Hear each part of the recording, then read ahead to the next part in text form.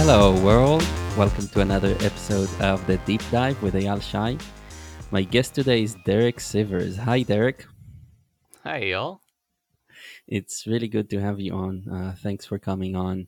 And without further ado, as the custom goes, I'd love for us to do a deep dive on something which is related to your latest book, which I listened to and loved. So it is called How to Live 27 Conflicting Answers and One Weird Conclusion. And I really, really enjoyed it. And I think the most striking thing, and it's in the title, is just the format of it and what it sets out to do. And an idea that's kind of struck me right away is an idea that has been in the back of my mind for a number of years, but I think really kind of very naturally came to the forefront after reading this book. And that's the idea of authority or authorship. And yeah, I'd really love to maybe build on that and explore that and see how it relates to your book. So I'd like to ask you, when it comes to the format and the giving of answers, the authority part. Um, Mhm. what is your relationship with this concept and kind of the concept of giving advice and yeah, just straightforwardly telling people what to do? Okay. Um, First, to explain the format of the book, um, did you read the book Some by David Eagleman? So I haven't. I know that yours is Okay. based on that one. Yeah. Okay. So for anybody listening, and for you too, the my book called How to Live is an homage to a book called Some by David Eagleman, which was my favorite format of any book I've ever read because it's 40 short stories, um, each one answering the question, what happens when you die? And it feels like it's written by 40 different authors, each with a different idea, and then somebody compiled it into a book. But what's fascinating is that it's one author that just answers the same question in 40 different ways, right? So, what happens when you die? And he writes a 2-page story about what happens when you die. And then again, what happens when you die? He writes a different 2-page story about what happens when you die. And they're in this case, they're little fictional stories. You know, in one, you wake up in a mansion and you walk around forever. In another one, you find out you're an artificial intelligence program. And in another, you're, whatever. So I think it's such a fun, creative exercise to do that for yourself. Like, even if you're a musician and I were to say, Eol, write me a song about a waterfall. And you'd write it, and I'd say, okay, now write a different song about a waterfall. And you'd write a second one. I'd say, okay, now write a different song about a waterfall. Can you imagine doing that 40 times? Like, what a Right. creative challenge that would be to make yourself write 40 different songs about a waterfall. So I love this book, Some, by David Eagleman. Read it twice over 2 years. And suddenly one day, as I was driving down the road, I had this lightning bolt of inspiration. I was like, oh my God, I want to write a book called How to Live in that format, where I Hmm. answer the question of how you should live your life like 40 different ways. It turned out to be 27 in my case.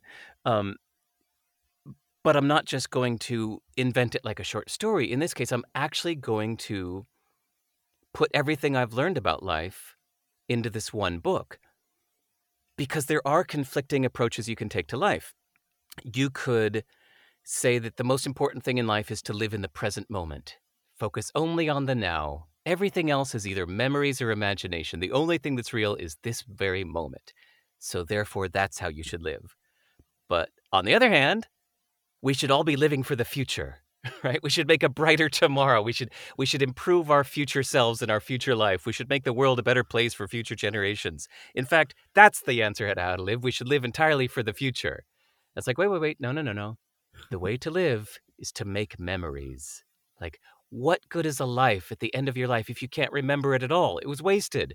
No, in fact, the best way to live is to make memories. That's what's really important. So I believe all of these. And so that's what was so exciting to me about writing How to Live is I did it in the format of the book Some, where I answer the same question, how to live, 27 times, and each chapter disagrees with the rest. So there's just the context for you and for anybody listening. Yeah. Yeah. So this is the thing that's striking about it, is that taking each one of these in isolation, it's very well written rhetorically, and I think that it made me think about the human tendency of looking for authority figures to kind of Mm, tell us what to do, and yes. also because they are so extreme and they have like a very narrow focus in each chapter, right? It's also something about how these authority figures, the people who um, are willing to step into the shoes of an authority figure, I think they also take advantage of the fact that as humans we really want that strong emphasis on like only, it's like this is the one thing, right? Yes. And I just love how this is. Yeah, basically, this whole project of doing something that's rhetorically impressive and persuasive, you're at the same time like undermining it very much Yes. by Yes. by doing it 27 different times. So I really wanted to ask you, yeah, what for you, what is the lesson to be taken from the fact that there are conflicting things in there? I love that you brought this up. So when I got your email before we spoke today, um, part of the reason I wanted to come have this conversation with you is you're the first person to ever say this idea of undermining the authority. But I love that you said this because part of the let me back up. We've all seen books that have one strong opinion on how you should be running your life or how you should be running a business or what approach you should be taking to love and relationships. And basically every book or guru out there acts like they've got the answer. Like, no, no, this is it. This is how you should be running your business.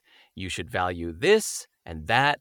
You should approach this exactly like that. This is it. This is how you should do it.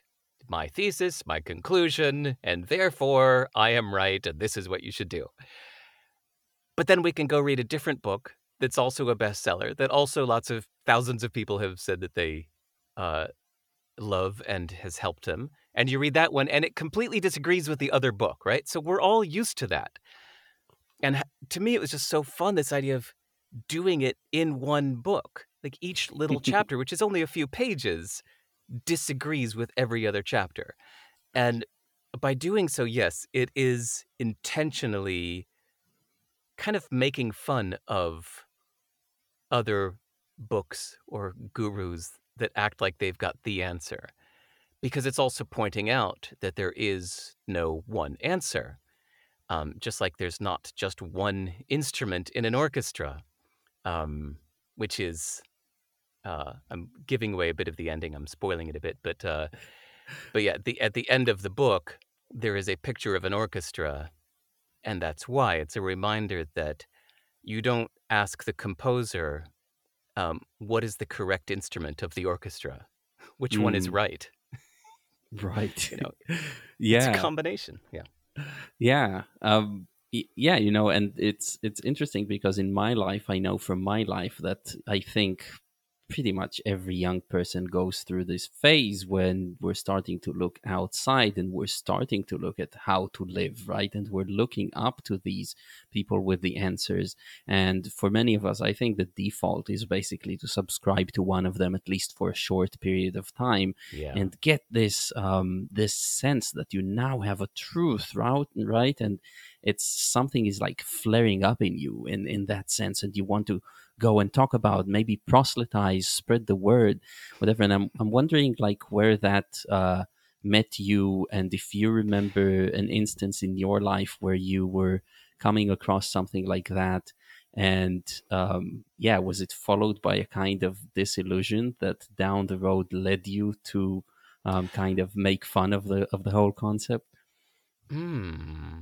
Good question. By the way, I love that we're having this conversation from Jerusalem, a place where you have this pile of rocks called the Wailing Wall, this pile of rocks that holds up the cross, that pile of rocks that's the this legendary mosque, and they all kind of disagree with each other on what's the answer. You're Absolutely. living in that. Yes. Um, so yeah, it's related to religion, isn't it? This idea, this comforting idea that you've found the answer, right? Hmm. That this is it. I'm just going to believe this. Those others are wrong. It's comforting. It gives us a sense of security. It's a human need, isn't it, to have this sense of security and certainty. Um, we like that feeling. We don't want to feel that the rug has been yanked out from under us, that actually we can't trust or believe anything. That's a scary idea for a lot of people, or a scary feeling. We don't like that. So even then, like if, what do you do if somebody pulls the rug out from under you? Your hands reach around for something to grab onto. We want to steady ourselves. We don't enjoy toppling over. So, sorry, your real question is, did I in my past have something that I really subscribed to? Yeah, but I think I've always enjoyed changing. Um, Mm.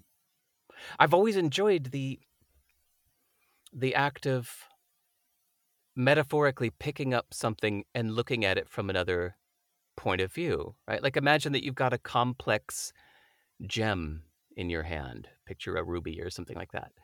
It's one thing to look at it, but of course the first thing you do is you turn it over and you turn it around and you look at it from different points of view. Like that's how you get to know it, is by looking at it, like lifting it up and turning it around, shining the light through it, and then holding it down. Uh, and I think it's like that with life. It's you need to see it from different perspectives to understand it. And that's one of the best things, is to see different perspectives. Yeah, yeah, I completely agree. And in my practice of dialectic, that's, I mean, if you went around and looked at the concepts of perspective and aspect, that's literally it. The perspective is your new position from which you're looking at Mm. the thing, and the aspect Hmm. is that side of the diamond that you're seeing right now. So you know you're seeing something which is Right. truly part of the thing, but not the whole thing, right? So you want to go at it like 360 degrees and in three dimensions, to uncover as much as possible from the truth. And then, if you've done it enough times, you have a good grasp of what something is. Otherwise, it's fleeting too. Even if you've seen an aspect and let go of it, you forget, right? Which would be a good case to tell people to read your book multiple times if possible, because I think something needs to stick, and we have to practice um, for it to happen. Um, Mhm. yeah, Wait, if it's if you don't mind, mhm. I want to ask you something. Sure. We don't need to. We can forget about the How to Live book for a minute, but just on this subject of different beliefs. So let me just tell a little story, and I want to ask your thoughts on this.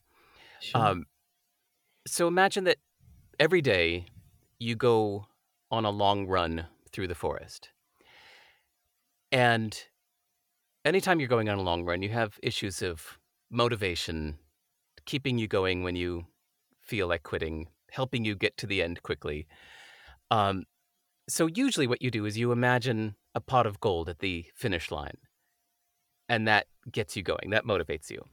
But one day you decide to try imagining that there's a tiger right behind you, and you find that that motivates you even more. That fear keeps you pushing, pushing, and never slowing down for a second. So now Mm. your time is even faster. And then, let's say a running coach uh, gives the advice that you should try imagining that the ground is hot coals, and to run like that. And that actually improves your technique and keeps you on the tips of your toes a little more. And so you don't get to the end faster, but you find that you could go longer this way. You're not as tired as when you're landing on your heels. It keeps you on the tips of your toes. And so you've been doing this a lot, and eventually you just try different things that make your daily run more fun. One day you try closing your eyes while running through the forest and seeing how long you can keep your eyes closed. And it makes you listen more. One day you just try singing the whole time you're taking the walk. One day you stick your arms out like an airplane. It's just fun to try different things on your daily run. And then you've been doing your run so much that one day you decide to bring a shovel because there are all these rocks and bumps and sometimes holes on the trail. And you realize, you know what? I'm not the only person that runs here. I'm going to make this trail a better place for everyone else. And even though it gets you to the finish line later, of course, you use your shovel to dig up bumps and fill in holes, and it makes it a better place. And you feel much better now, even though it didn't get you to the end quickly. Mm-hmm. So you can tell I'm doing this all like metaphorically, right? But if somebody were to come along and say, okay, now what's the correct way to run? We need to figure out once and for all what's the best way to run. Is it the pot of gold at the end of the rainbow, or is it the tiger behind you, um, or is it with your eyes closed?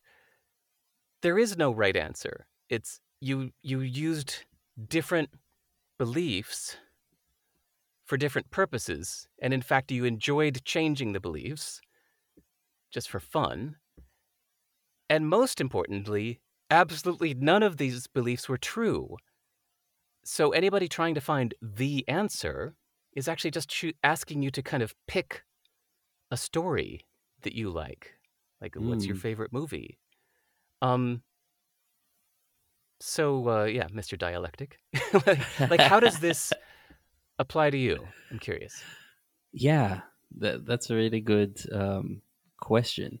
First of all, yeah, by all means, I think we should, and this is something that I discussed before in the podcast, but I myself have this kind of belief and kind of origin story bordering on a kind of personal myth that I carry around with me, around the figure of the phoenix. And I know that it's not something that's real, right? I don't think that it's real. I don't think that it's true, but it's something that pushes me forward and helps me overcome hardships because, it's a thing that rejuvenates every time and Hmm. revives itself after time. And it's this kind of thing that really does good for you, right? And it's outside the realm of logic or how it's going to do things, right? So I'm definitely already feeling like I know something firsthand about playing with such thing.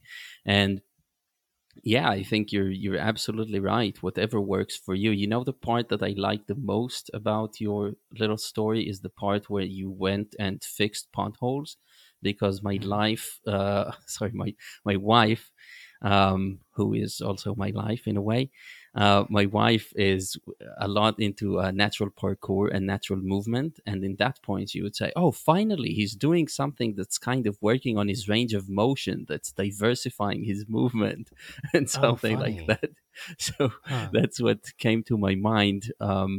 That you might even serendipitously do something that's even better for you than just running, than just doing the same thing over and over again, but actually doing something Hmm. else that is beneficial to you because it's going to synergize with the endurance. Now you're going to have strength too.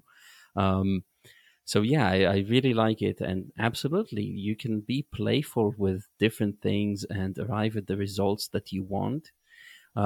It also brings something to my mind, which I intended to ask you anyway. So, how to live. This podcast is about living well ultimately and featuring people who are coming with ideas that have helped them live well. Um, why not how to live well? Like, why how to Haha. live? um, I guess it's just implied. I think it's just a kind of a saying, isn't it? Like we say, what's the meaning of life? We don't Hmm. say like, what is the meaning of a good life? We just say, what's the meaning of life? And the other adjectives are assumed. Yeah, and that is so fascinating that you bring it up, because I have a 5 minute rant on YouTube that I put up that I think is, we shorten this thing specifically about the meaning of life when people say, but I think that the shortening with the meaning of life is like, at first it's for convenience, but then later on people actually forget the well part. So that was interesting, and I saw a correlation there with authorities. Like, to take it back to the concept that I'd like to be the theme of this, with authorities that are giving you a how to live. And they create a sort of an algorithm for you, right? Like a code. If that, Mm. then act like that. And the codes that people follow never actually work for them if you actually stick with one code, um, Ah. which is really interesting, because humanity has gone through several iterations of these codes. I think it begins with an ancestral code that is pretty much, our ancestors did it this way, so you're going to do it exactly this way. And then it Right. develops into a religious code, maybe. And then, even Mm-hmm. though it seems distinct, a code of law is not all that different from religion. And if every iteration we find that it doesn't bring us this sustainable stability into our societies. And I think this is what I like the most about just immediately giving conflicting answers, because, like you say, it's pulling the rug out of the whole project there of trying to find one code. And then it provides a natural segue, I think, into authorship, which is the kind of adjacent concept, because then it puts the onus on you to be an Mm. author of your own story. Right.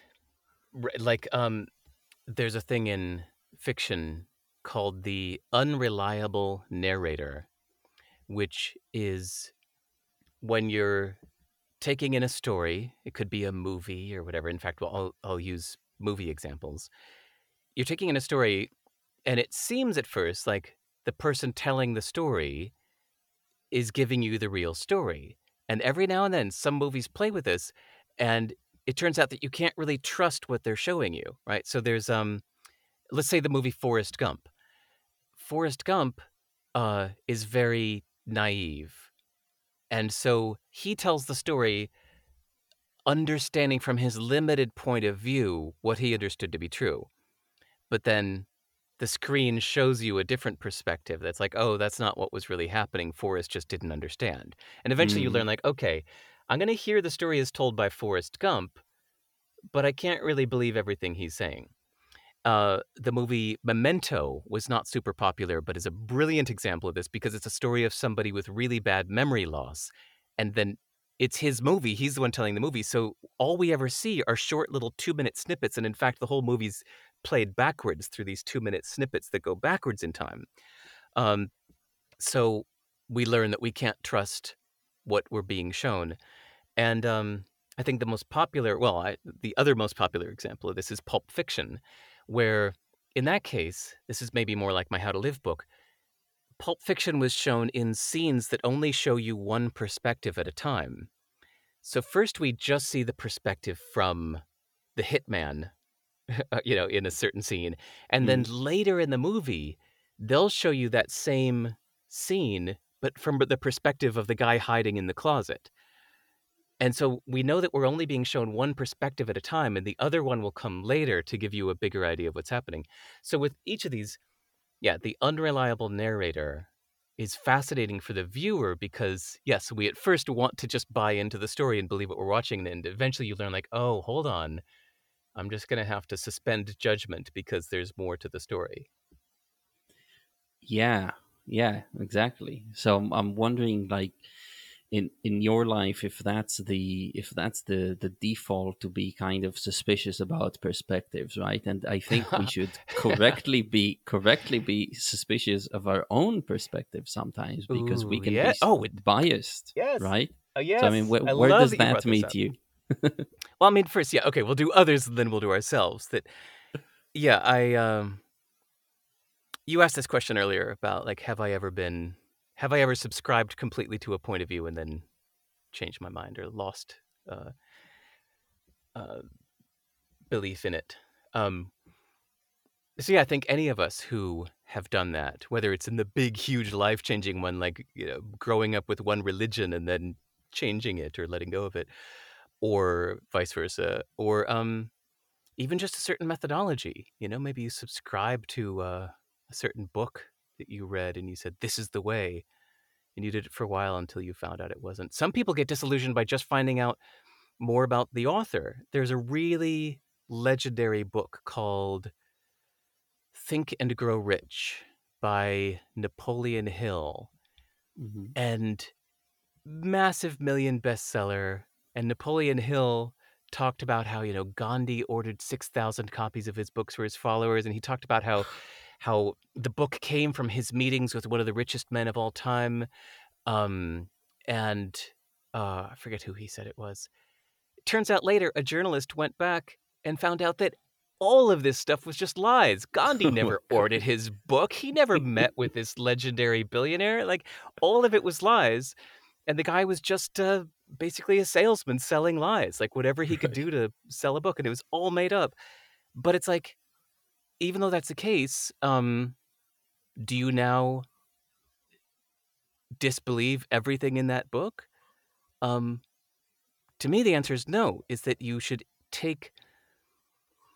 That's the point of my story about the running in the forest, is that it doesn't Hmm. matter whether it's true or not. All that matters is whether it works for you. And if a drunk person at a bar gives you some advice, and even if the person giving it is a miserable failure, but it's good advice, and it's like, "Oh, actually, that's what I needed to hear today. I could use that." Well, then it's good for you. It doesn't matter who gave it to you, and it doesn't matter if it's true or not.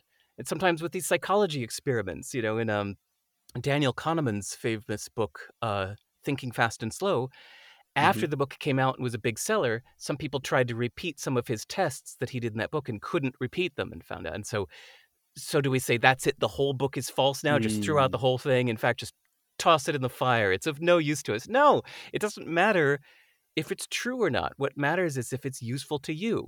So it's not true that there's a tiger behind your tail, but if that believing that makes you run faster, then that's useful to you. Uh, so no, I already had a huge chunk of what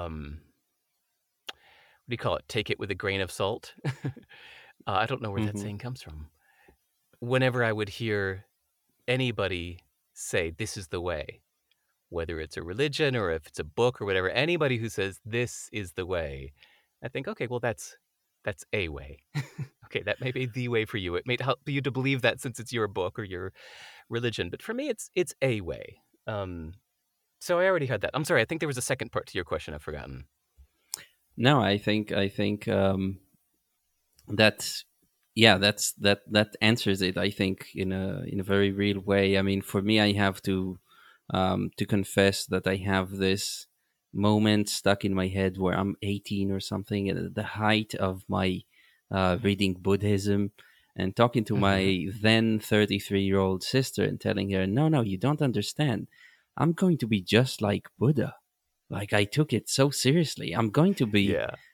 completely enlightened very soon, actually." you know. And then I remember getting to be 33 and thinking, it was like, Mm. oh, I'm now the age um in which my sister told me that it's going to pass. And I was like, no. Wow. you know I was like, Wow. oh yeah, I'm glad I'm not there. So I'm glad to hear that in Hmm. your case you were spared the embarrassment of going through something like Well, that. yeah, okay, that's a that's a really fun example. That's, because yeah, we all know that feeling of being a teenager and yeah. I Yeah. think it's a search for identity sometimes, isn't it? The way that I lived in Los Angeles for years, and I would see people get so into yoga. Like, they would move to Los Angeles for whatever reason, coming from anywhere, and Los Angeles has this culture of yoga. A lot of people like doing yoga. So they'd go to a yoga class, but they wouldn't just do the yoga, they would buy into the whole persona. They would Mm. start speaking in a certain way, They would say namaste at random moments. They would change the decoration of their house and just like they would take on this persona of a yoga person, right? Like that's who they wanted to be. And we see that with people who get Harley Davidson motorcycles and just, the leather jacket, this, the tattoos, and they just like want to be in this club. It's an identity. It's people searching Hmm. for who am I? I need to pick. Um, yeah, political parties. Oh shit. I don't I don't mess with that, but people treat their political party like a religion, you know? Y- And you Yeah, can't yeah. Tell me challenge it. about it. It's their identity. Again, Yeah. Israel. Yeah, you're gonna find some nut jobs that are very much staunch supporters of some fantasy kind of religion.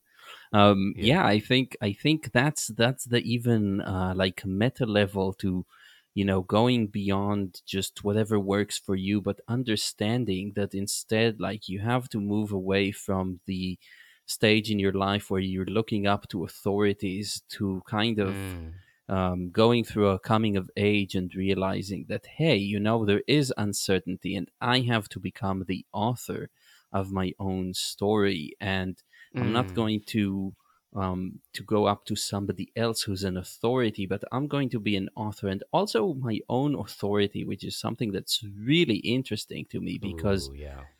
how how do you get conviction about something, right? It's so weird. Like, how do you do that? Is it just thinking about something X number of times, or is it seeing it with your own eyes? That's usually, um, and I don't know. Do you have any thoughts on that? I still think it comes back to that idea of what works for you. That if a belief like shakes your body in some way, like makes you go like, "Oh my god, yes. Yes. This is it. This is so true." What it's really telling you is like this is what you needed right now. Right? Like in my Mm. story, like to suddenly believe like I'm going to pretend there's a tiger right behind me. Oh my god, yes, this is working for me. I'm running twice as fast. This is what I needed. Or like I'm going to bring a shovel today and make this trail a better place. It's like, this is what I needed right now, Like I've been running for myself for too long. What I really needed was a belief that would make me take these different actions that suit who I am now. Like each time somebody really holds on to a belief, I think what they're saying is like, this is what I need right now. This works for me. Mm. No, I really like it, because in my mind it makes me realize that there's something inherently softer and more self-loving about the way you describe it, because trying to stick to one way of life is always more coercive in a sense, right? Mm. You're always working on sort of superimposing whatever is in your head onto reality, and that takes a lot of energy instead of being more fluid and accepting and kind of moving from one thing to another. And now that I think of it, that this is not a very common um, trait in people, or not common enough. Mm. I don't see it in myself enough now that I think about it. It's what I worry about isms. um, Whether it's a religion or even just a collection of beliefs, certain philosophy, stoicism, humanism, pragmatism. Uh, I don't even know that much about philosophy, but Good, that's when good. some when somebody buys into one, saying this is it, um, this is my ism, this is my thing, I'm going to apply this to everything in life. The truth is that you don't apply one approach to everything in your life. You treat your children differently than you treat your friends, differently than you treat your the mayor of your community, or your community leader, differently than you treat the uh, the people that run your country. Like you could have different political philosophies even. Like when it comes to your country, you could be a libertarian. When it comes to your community, you could be, let's say, a liberal. And when it comes to your family, you could be a socialist. Uh, Believe in sharing everything. You could have different approaches. So to subscribe to just one and say this is me, this is my political belief, this is my philosophical belief. I think it smells like somebody's just yearning for certainty but haven't really thought it all the way through. Yeah, yeah, I accept that. I have this like uncanny experience having a podcast, which you might know because you've been talking to people a lot. But basically, I would record now with Derek Sivers. In 2 days' time, I'll be recording with somebody else. And then I'll find myself saying the phrase yearning for certainty, right? And this is something that Derek says 2 days ago. And then you realize as you go from recording to recording, from conversation to conversation, that we're really more just yeah, just a phenomenon of interactions that are happening with us. And I'm actually channeling every other person that I'm speaking through. And that's actually a really Mm. nice touch in The Big Lebowski, the cult film at this point. But if you notice carefully, they different characters repeat things that they've heard over the radio or from other characters, and I think that's so true, and it helps understand that we're much more malleable than we really are, and we have less control than we think about our actual self and the opinions held within. Hmm. Thanks for a Big Lebowski reference. I love that movie so much. Yes. Uh, yeah, actually, I hadn't thought about that in a long time about the Big Lebowski. Yeah, it's like people repeat the phrases that they've heard from others earlier in earlier scenes. Yeah, it God, starts. I It never forgot starts. about that. Just the very first scene is him in a supermarket, and in the on the TV, the president at the time, Bush Senior, I guess, says this aggression will not stand in Iraq or something like. And then later on, later on, he just says it to some mafia person or something like, "This will not stand," and it's like, Yes. Oh, that's beautiful. It's funny. I thought about it in some other ways. I didn't ever pay attention to things like what was playing on the TV in that movie. Thanks for that. Oh, that's so much fun. well, let's Yes, of see how course, we all many do that. let's see how many times you watched it, because in my case it's probably over 30. So Yeah, in my case, it's probably more like 8, but, God, I love that movie, but I still hadn't noticed that. Wow.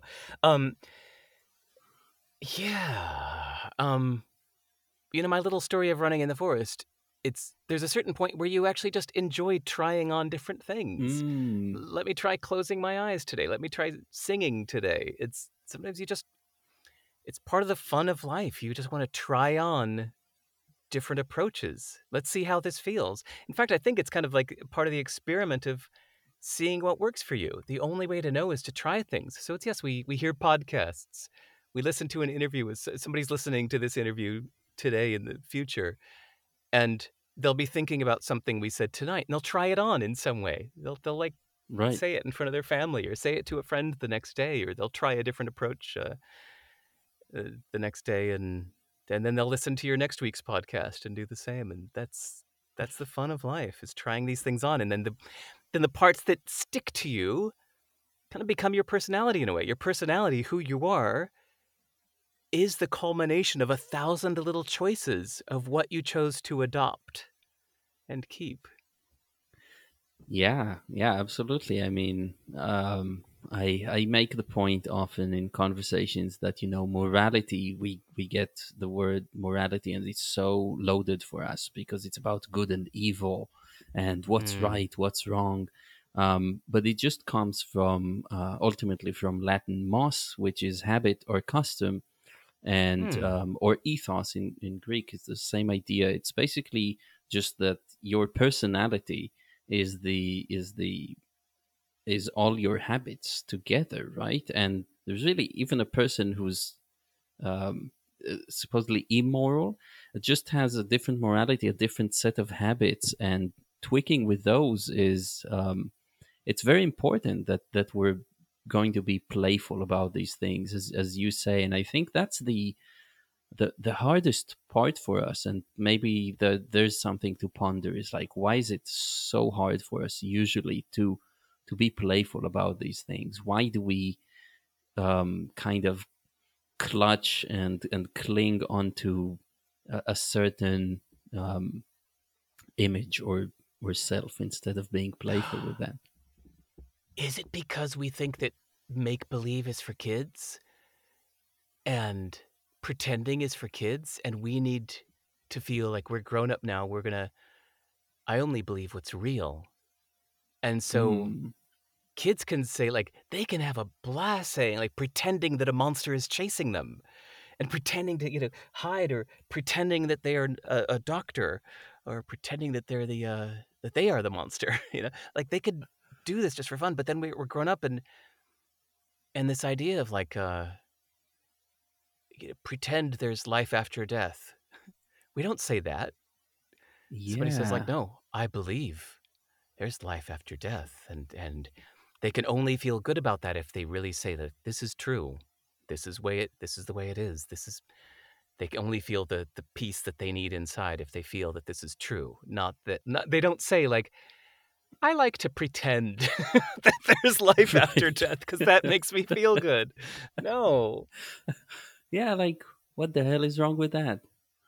Yeah, Yeah. that is, yeah, I really like this angle because um I think there's this problem with the with our education system mainly is that we're again going back to the structure of your book and giving us spoon feeding us the correct opinion, right, which is dogma, and Mm, expecting us to simply parrot it back and live our lives by it, right. and abide by them. And that takes all the playfulness out of the thing.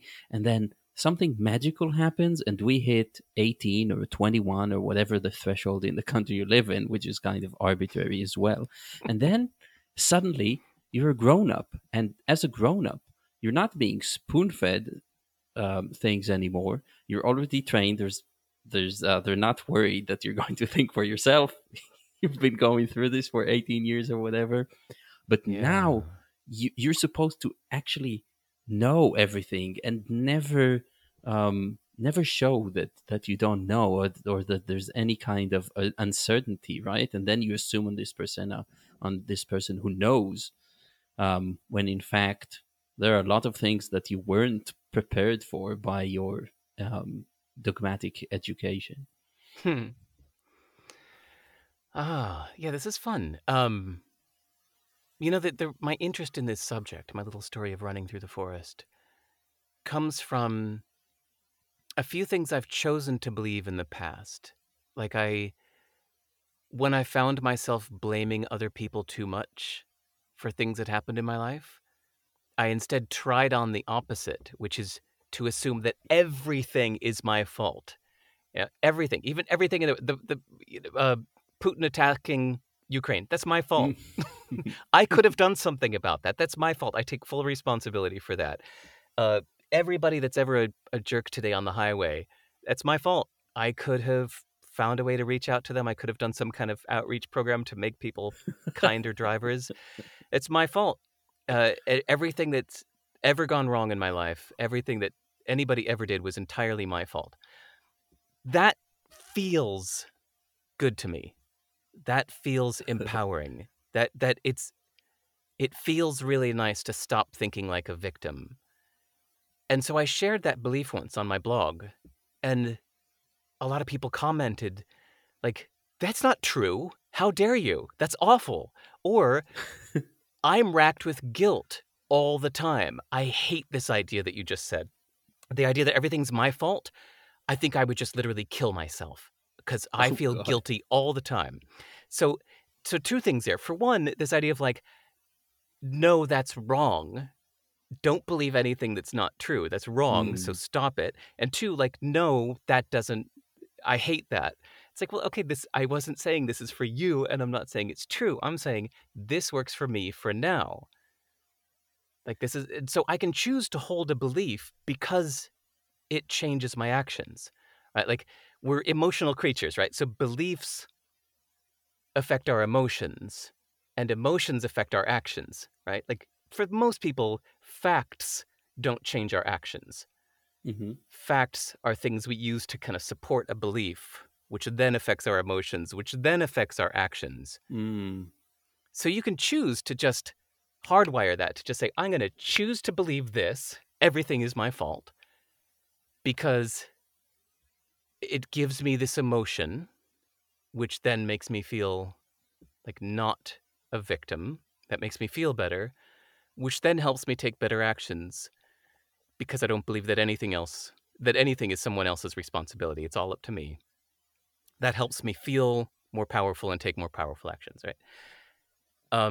That's just one example. I've got some more. There were times when I chose to believe that I'm below average because that made me feel dumb, which made me try harder to learn. Whereas when I felt Mm. above average, I felt a little too smug and confident. I wasn't learning as much. I was feeling like I had the answers. When I feel dumb, I'm full of questions. When I feel smart, I have only answers. And that reminds me of the Picasso quote. Picasso said, computers are useless. They can only give you answers. Love that. Reminding you the Oh, value of questions. that's So fantastic. anyway, these are beliefs that I've chosen to adopt. And it's always been striking to me when somebody says, but that's not true. I'm like, who cares? What do you mean true? Nobody cares about true. I'm choosing to believe this. And it honestly wasn't until this conversation with you right now that I thought about the like pretending, childish pretending. It's you pretend something because it works for you right now. It's fun. It makes you feel better. It changes your actions. Yeah, well, that's all I aspire to be is an idea generator with the help of other Mm. people coming on here. That's the point. So I'm happy that Cool. that happened.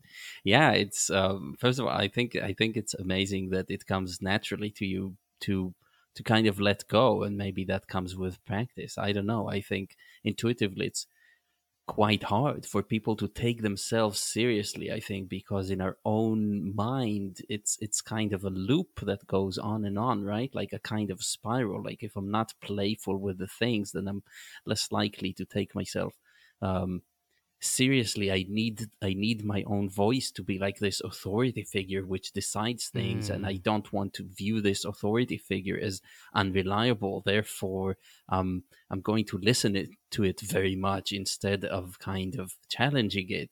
um, in a way. And it reminds me of an episode from my life where I was about to turn 20 probably, and coming out of a long while where I was pretty depressed. And it felt almost strange because a number of books that I had read and a number of kind of internal processes that I was going through led me to a point where I just kind of got into this mode of fake it till you make it. And I was like, I'm happy. I'm happy. Mm. I've been happy for a long while. I'm going to be happy from now from now on. Um, Mm-hmm. totally worked. Couldn't tell you how. Couldn't explain. Mm-hmm. But now I'm thinking, there's no physical law of nature that stops us from waking up somebody different in the morning. So Yeah. we have the capability of doing it. There is no physical law of nature to stop us from doing I like that. I forgot about fake it till you make it. That's another great example. it. Fake it till you make it is choosing. Yeah, that is pretending. It's choosing. It's pretending you're confident until you feel confident, or pretending you know what you're doing until you know what you're doing. That's a wonderful example of this. And yeah. And yeah, the idea of like we can always wake up somebody different. There's a there's a wonderful book you would probably like, I think, called The Courage to Be Disliked. Do you know this one? hmm I have heard You do? the title before. Definitely, I have. Oh, yeah, you would really like it. It emphasizes this idea that everything in the past um are just individual dots. There's no line connecting them. Mm, We don't need to make it a story. This happened in April. This happened in June. There's not, it wasn't cause and effect. There's not a line connecting those two things. It's just this happened in April. This happened in June. Those two things don't have to be connected. They're just two things that happened. We try to make everything into a story because that's in our DNA somehow, this need to make everything into a story. hmm But that's false. And so same with us, with our lives, that Yeah. um, yesterday you were ill. that version, and tomorrow you could be all a completely different one. In fact, you could change your name tomorrow. So just the fact that you had these preferences and habits yesterday doesn't mean you'll have them tomorrow. It's a wonderful reminder.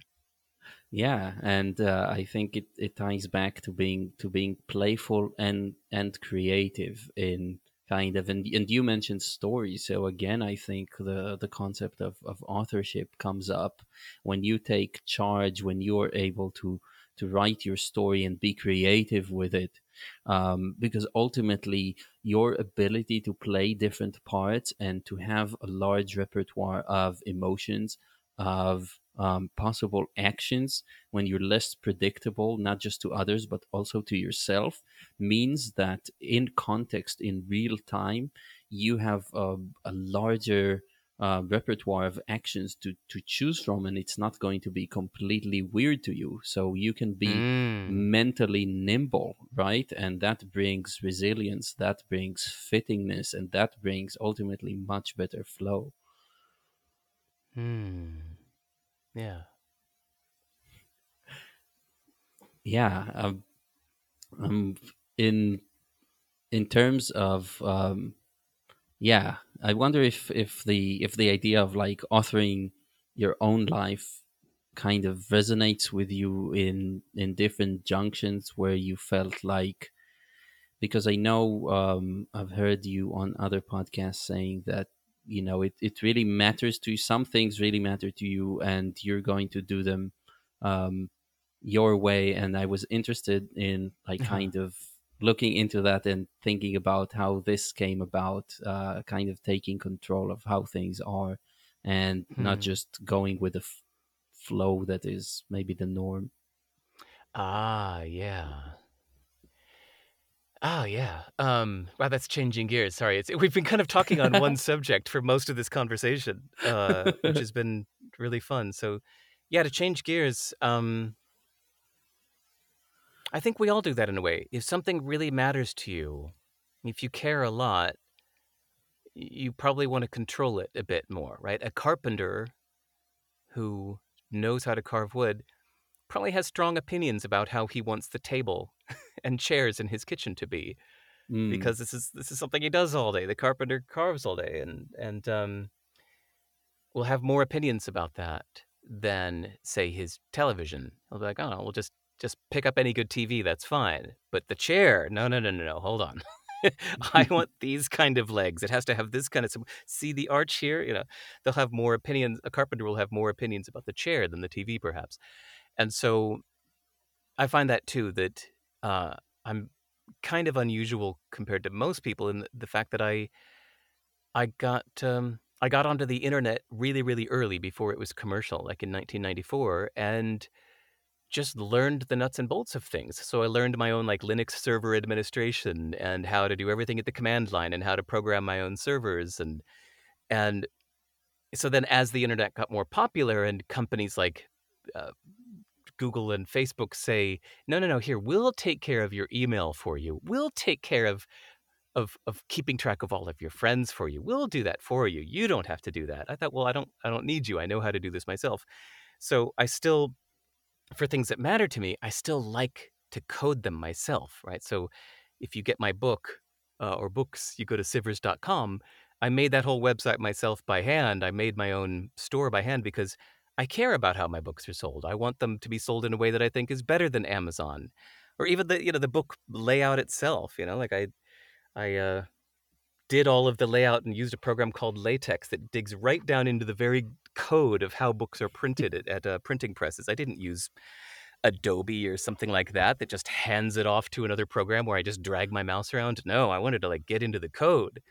And yeah, when you go to my website, sive.rs, my blog, it's again every line of code. I did it myself because I care. This is what's left when I die. Is this website? That's it. Um, yeah, my I website and my bicycle. That's all that's left when I die. um, yeah, I was very relieved when I told you, oh, we're going to do this on Riverside, and you were like, oh, I know Riverside, that's great, and I was like, oh, good, he didn't code his own podcasting software. Guess what? I almost did. I have, if you go to earmouth.com, I've never announced this publicly before. If you go to earmouth.com, EARMOUTH.com, I started coding my own, like, it was just conversation recording. It was meant to record conversations between friends. But I Oh, but abandoned it that's because, so funny. yeah, it was a That's few so years ago. But funny. yes, I almost started coding my own. Wouldn't that be funny? In fact, the thing that you, when you booked this conversation with me, I didn't want to use Mhm. Calendly, so I booked my Right. own schedule. Built my own scheduling software. That's Yeah, amazing. I'm a nerd But like that. But see, this that's just also it's like the creative carpenter thing, right? The Mhm. reason somebody's a carpenter unless they're only doing it for the money is they enjoy it. It's fun. They love the smell of wood. I love the look of code. They enjoy having the tools in their hands. I enjoy having my fingers at the terminal and coding. I just enjoy doing it. It's creative. It's fun. That's awesome. Yeah, and if we're to kind of connect it to the last subject, is it does it it's not just coding though, right? You see it transferring to other domains of your life where you feel like because of yeah, just because you're able to think about things from more perspectives, you can Uh, better tailor your own lifestyle. yeah, I don't know. That might just come from not feeling a need to be normal. I don't know, but yeah, if like I'm a Hell little weird. yeah. I'm very minimalist, you know. I only have one pair of pants. I don't own many things. My house looks somebody came over to my house where I'd lived for many years and like walked in and said, "Do you live here?" Like there's nothing here. This is your home? Like, well, yeah. I've got everything I need. It's like, I don't, I didn't put a plant. I didn't hang pictures on the wall. I don't need that. I'm good. So yeah, I guess I don't try to be normal. Um, I don't know why not. Yeah. I don't know, but I need to bring in an expert on that could tell me what it is. Is this just temperament for people who don't have the need to be normal, or maybe even have a need not to be normal? Um, Mm. No, I don't think because it's not a need to deliberately not be normal. There are some ways in my life where I'm just normal. I think it's just with everything in my life, I think I just enjoy the process of thinking of it from scratch. Like, why am I doing this? What's the real point? What do I really need? Hold on. Like, let me remember the what do you call it? First principles or whatever. Like, what am I hmm really doing here?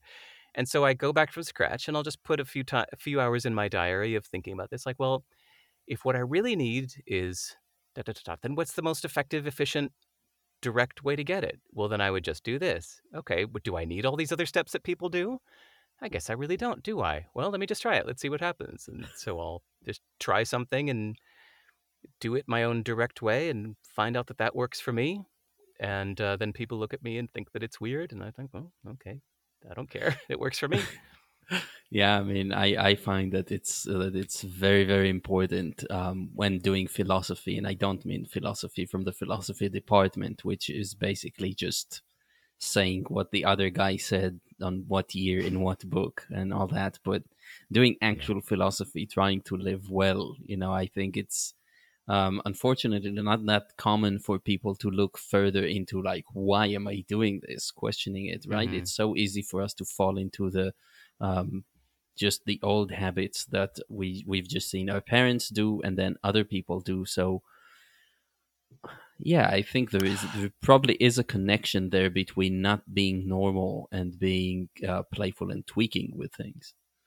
Yeah. I think Tim Ferriss does it really well. I think that's what people really loved about his first book for the 4 Hour Work Week is that it proposed a bunch of radically unusual ideas that were all just kind of thought of from scratch for the effectiveness. Like, well, what I really want is 10 good clients, not 90 bad ones and 10 good ones. So I'll just get rid of the other 90. It's like, oh, you did what? You got rid of 90 clients to keep only 10? Or, I'm going to just fit everything that needs to be done for the week into 4 hours. That was the whole gist of the title, right? hmm Um, and it's funny. So Tim is a friend, and like a few weeks ago, I was asking him about conversations with friends. If he ever had trouble because he's so famous, um, when he has a conversation with a friend, does he ever have trouble with people not pushing back at him and just kind of going, "Ha ha ha, Tim, you're right." And he said, "You know what I do when I really want pushback on my ideas?" He said, I hire a journalist and I hire a lawyer because that's their job, is to push back on what they hear.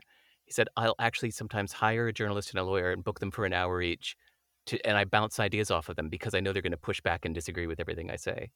I'm like, oh my God, that's really smart. Just like Whoa. instead of trying to find friends that will push back, you just find two people that do that for a job and just pay somebody to Hopefully, have that conversation hopefully, with you. hopefully, you can still push back for him because it's genius. But they also have to be very intelligent lawyers and stuff, like people who Mm, actually come up with good ideas. But right. Or at least just it challenge makes your me own. Yeah. yeah, no, it's fascinating for me to hear what famous people have to do differently because of the Mm, circumstances they live in. It sounds right. so out there right now. Yeah. Yeah, it's for me, like, just recently I've just gone on this I'm actually making one of these transitions and trying to act a little differently, being playful with things because I really want to push this podcast forward. And so I've been finding myself actually doing these little games with myself, and it's actually really hard. And I'm definitely going to now think more about from first principles about how to be effective about these things, because this Mm, is you want to find solutions that not just to not do the usual thing, right? But I think that also working with limitations that you know about yourself. So, for example, I don't love social media. I love Twitter because I can approach people and I can make friends across the globe and all that. But I don't like sustaining an account where I have to publish mm, things about my podcast, right? So then mm-hmm. it drives you to create to think creatively about these things, right, and solve for them. And I don't know, I'm interested to ask for you, like, isn't it the case that eventually there is an answer? Like, it's harder to find, but there's almost a way to do everything in just the way you want. Don't you find it like that? It can be, you can find, I think you always have to add the words "for now" to the end. And Hmm. "for now" might continue for the rest of your life, or "for now" might last 10 years, or it might last 10 weeks. Always add that to your head, that because it will let you expire past ones that felt like forever decisions, and you have to admit to yourself that that's not needed anymore.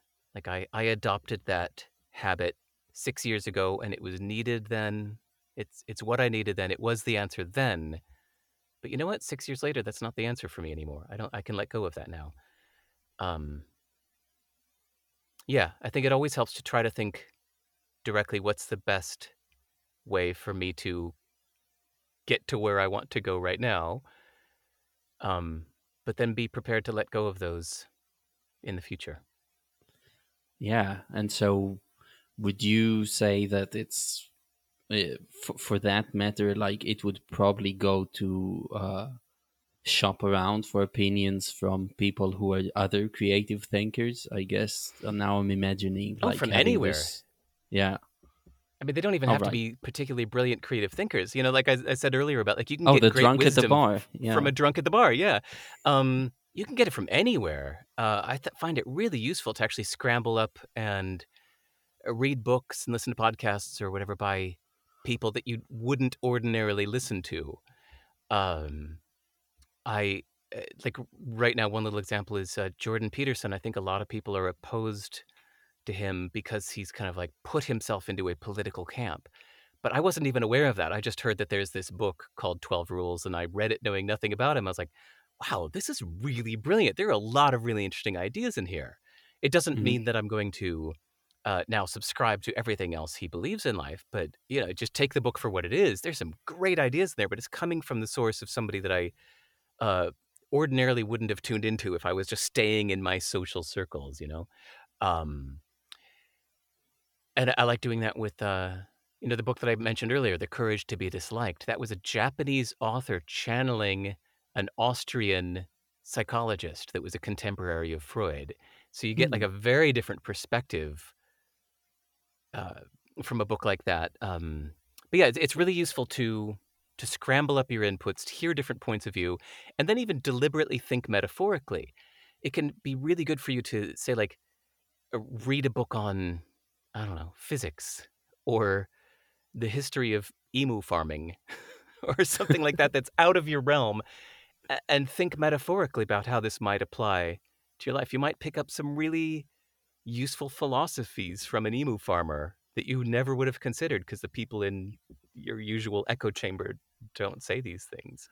Yeah, Um, yeah. I'm reminded of a little story that a friend told me in America when I was in America, and he said he had hitchhiked with this truck driver, and at some point they talked about global warming or fracking or something like that. And the mhm, truck driver just told him, like, what are you getting out of the soil there? It's oil, right?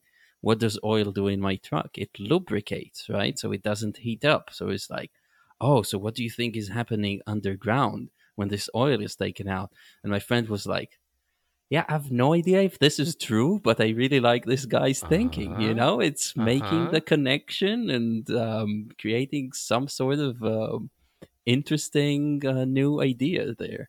And yeah, it's interesting for me now because I'm thinking, like, we've been talking about authority figures and how the people who want to give you their opinion and they become maybe very good at that, like gurus and leaders.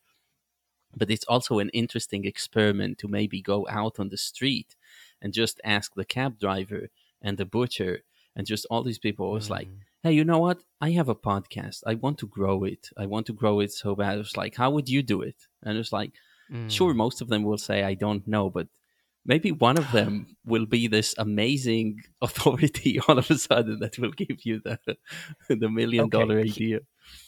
all right, Eyal, here's let's use that as an example. So this is listeners will have their own version of that, but you just asked an interesting question, which is like, yeah, asking a cab driver, how can I grow my podcast? But I think what I'd put back to you is like, why do you want to grow your podcast? Like, what's the real point? Like, what's the real point of growing your podcast? Um,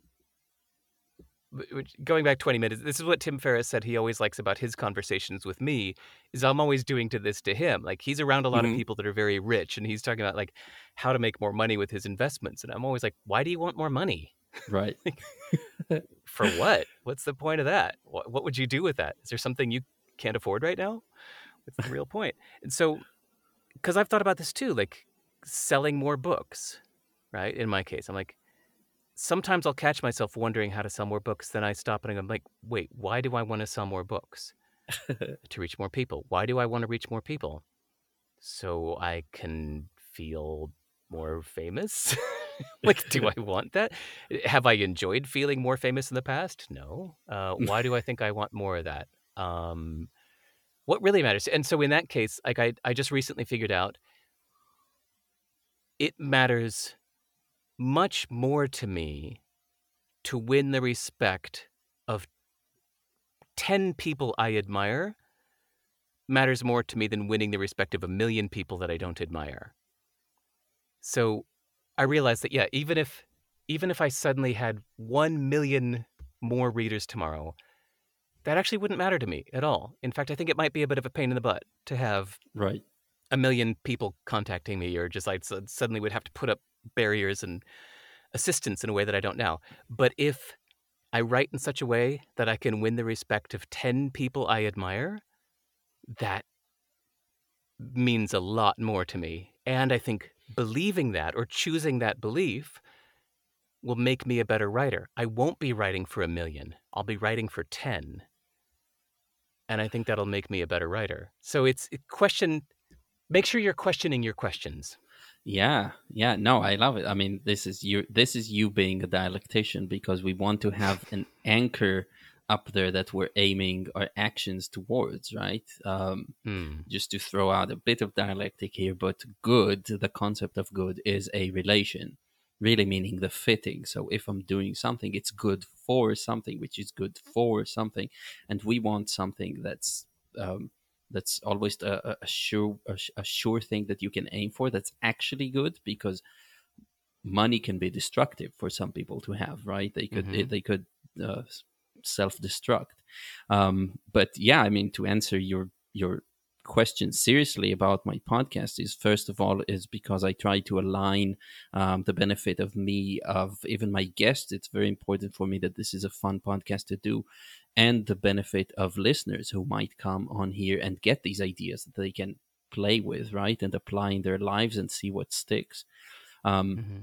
so that's one aspect. Then there's the aspect of actually making a living. And I had imposter syndrome for the longest time, but now that I have 60 something episodes, like, I definitely would like to see what it is. And the third thing is, I think, just this game that I've been playing, running in the forest, where I'm basically saying, it was like, hey, here's Tim Ferriss, like 100 feet in front of me. Let's see if I can catch him.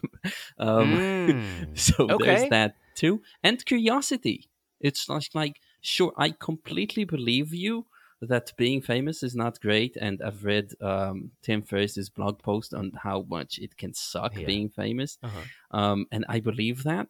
But I'm also a curious creature. So it's like, I don't want to get that famous. I don't want to be that rich. But Mm-hmm. just to a point where, hey, I've experienced something more. Cool. Good answers. It helps to know why it works for you. I mean, yeah, that's answering why. That's really cool. Yeah. It would be fun, not right now, but like on a deeper dive, a different time An to even deeper dive. Yeah. an even deeper dive, deeper 2.0, to question each one of those things too, because even those you might be kind of confabulating and rationalizing and making up, like, oh, but I want that. But this, I'm just curious. That might not be your real answer, Hmm. because somebody could give you like the movie Total Recall. They could implant a little dream into your brain that would just give you that feeling for one night. In your imagination, you could be super famous for one night in your imagination. It's like, okay, and then would that be enough? Like, there, it satisfied your Mm. curiosity. That's what it would be like. Mm-hmm. So now Mm-hmm. you don't need to add a million True. listeners to your podcast. Is that really true? Or was that the real reason? Yeah, it's Mm. really, really, really helpful to doubt yourself. Doubt Yeah. everything you say. Doubt your beliefs. Doubt even when you give some answer, even privately in your diary, you say, this, yeah, this is why. It's like you always question it. Always go, I might be lying without realizing it. Yeah, absolutely. And the curiosity part reminds me of a beautiful section from Kurt Vonnegut's book, Mother Night. I don't know if you're a fan of his, but he's a hero of mine, Hmm. complete hero of mine. But there's I a got to meet him in section. person before he died. Sorry. Oh It my was a thrill of God! my Now, life. Yeah. now you just melted my heart just thinking of it. It's like, I asked him oh. to name my band. I like said, like, I've got a band. What do you think I should name it? I was so hoping he was like going to give me a word or two to name my band. Then I was going to say, this is, why is my band called this? Because Kurt Vonnegut named it. But instead he was like, well, a lot of people have named their bands after my books. I was like, oh, well, I tried. Yeah. What a disappointment. There you go. No, I mean, it was still great. It's like, wow, I got to meet Kurt Vonnegut. I'm sorry to interrupt. I so rarely hear anybody mention Kurt Vonnegut. I had to No, that's a gloat. welcome interruption. It just makes my day that I know someone who's known him. One Um, degree of separation. Yeah, no. yes, yes.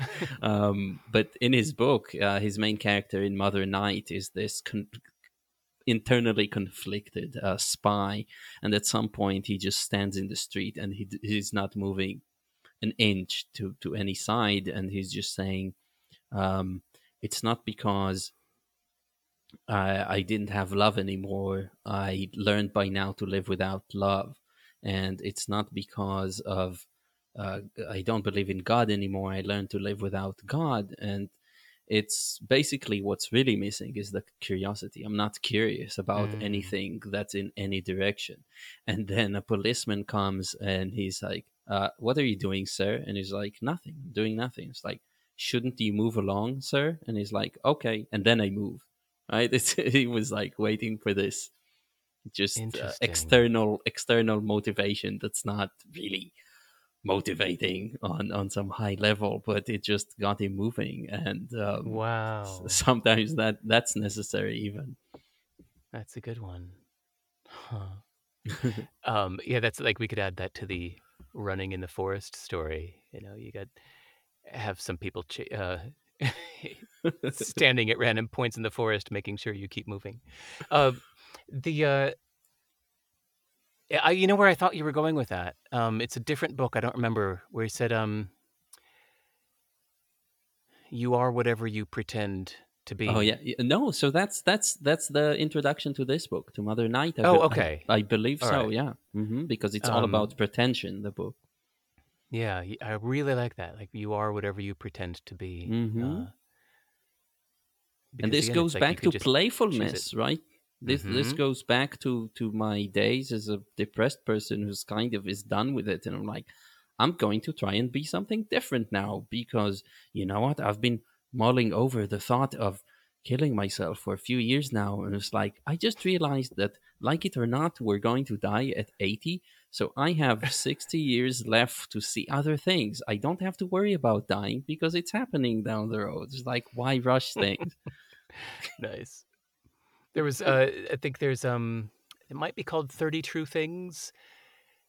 If anybody listening to this, anybody curious enough to enjoy EL's style, you might like my book list. Not my own books, but I've read over. Well, no, I've taken notes on the last 340 something books I've read since 2007, and I put them all for free on my website. So whenever I'm reading a book, I underline my favorite ideas. I'm not trying to make a synopsis or a summary of the book. I just underline the bits that I think are the most interesting. And then later I put those all into a text file, and then I put them on my website so the world can enjoy my favorite ideas from the book. And I think it was a book called 30 True Things.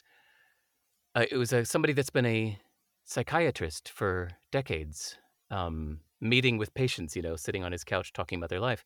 And so he's met a lot of people that have talked about killing themselves. And he said, Mm. my first question is not why do you want to kill yourself, but well, then why are you still alive? Right. Like, Why haven't you what's gone for it? yeah, what's keeping you here? And to just flip the focus onto that, like, what's keeping you Mm. alive? Why haven't you done it? He just said always changes the conversation for the better. Wow. Yeah, yeah, that's one way to like throw a curveball at yourself, right? It's like, Yeah. yeah. Wondering if there's anything else that we could connect to the theme here, or anything There that are comes to so mind. many things. I honestly, I think my next book is going to be called Useful Not True. I'm Hmm. fascinated with this subject of choosing your beliefs, not because they're true, but just whether they're useful to you. And this Yeah, whole conversation reminded me of the playful aspect of it. yeah, and I'm going to annoy you, but saying this sounds a lot like pragmatism. You've subscribed to pragmatism now. We'll see. I don't subscribe to anything, but I'm going to learn. I just learned about that term last week. I had never heard of the school of philosophy called pragmatism because I never studied philosophy. So I just, somebody just told me last week about Yeah, pragmatism. So again, it's your advantage over those people in philosophy departments. Yeah, any idea when it's going to be finished? Dude, I just had the idea a week ago. No, Okay, relax. gotcha. um, no, I mean, I've really enjoyed our conversation and being able to talk about this. And I'm really glad that you took my How to Live book like that. That was really fun to think about the undermining of authority, and that was a really fun angle on it. And I'm glad it took us to a really fun conversation. Yeah, I like you. Yeah, thank you. Yeah, if I had to sum up, yeah, it just made me think first of all of the of how we should probably be cautious listening to authorities, and then kind of taking responsibility over our own lives, facing the uncertainties, being mentally nimble, and authoring our own story the way we want it, because we have that power. We have that power to wake up a different person every day and do the things that we Mm. want without just taking a default route that was yeah, marked for us. Yeah, Derek, thanks so much. This has been amazing. And are there any other online venues where people should look you up at all? Nope. Just go to my website. If you can't tell by now, I answer all my own email. My favorite thing about doing podcasts like this is because of the people that I meet. That, if you listened to this show all the way to the end, you should send me an email and introduce yourself and say hello. I like knowing the kind of people that would listen to Eyal Shai's show. So go to my website, sive.rs, and email me. Say hello. That's awesome. And I'll just add that very recently I added a Patreon page for the podcast. So if anybody listened and liked it, you can go to patreon.com/eyalshai and check out what's on there. Yeah, Derek, thanks so much. I really appreciate it. Thanks, Eyal.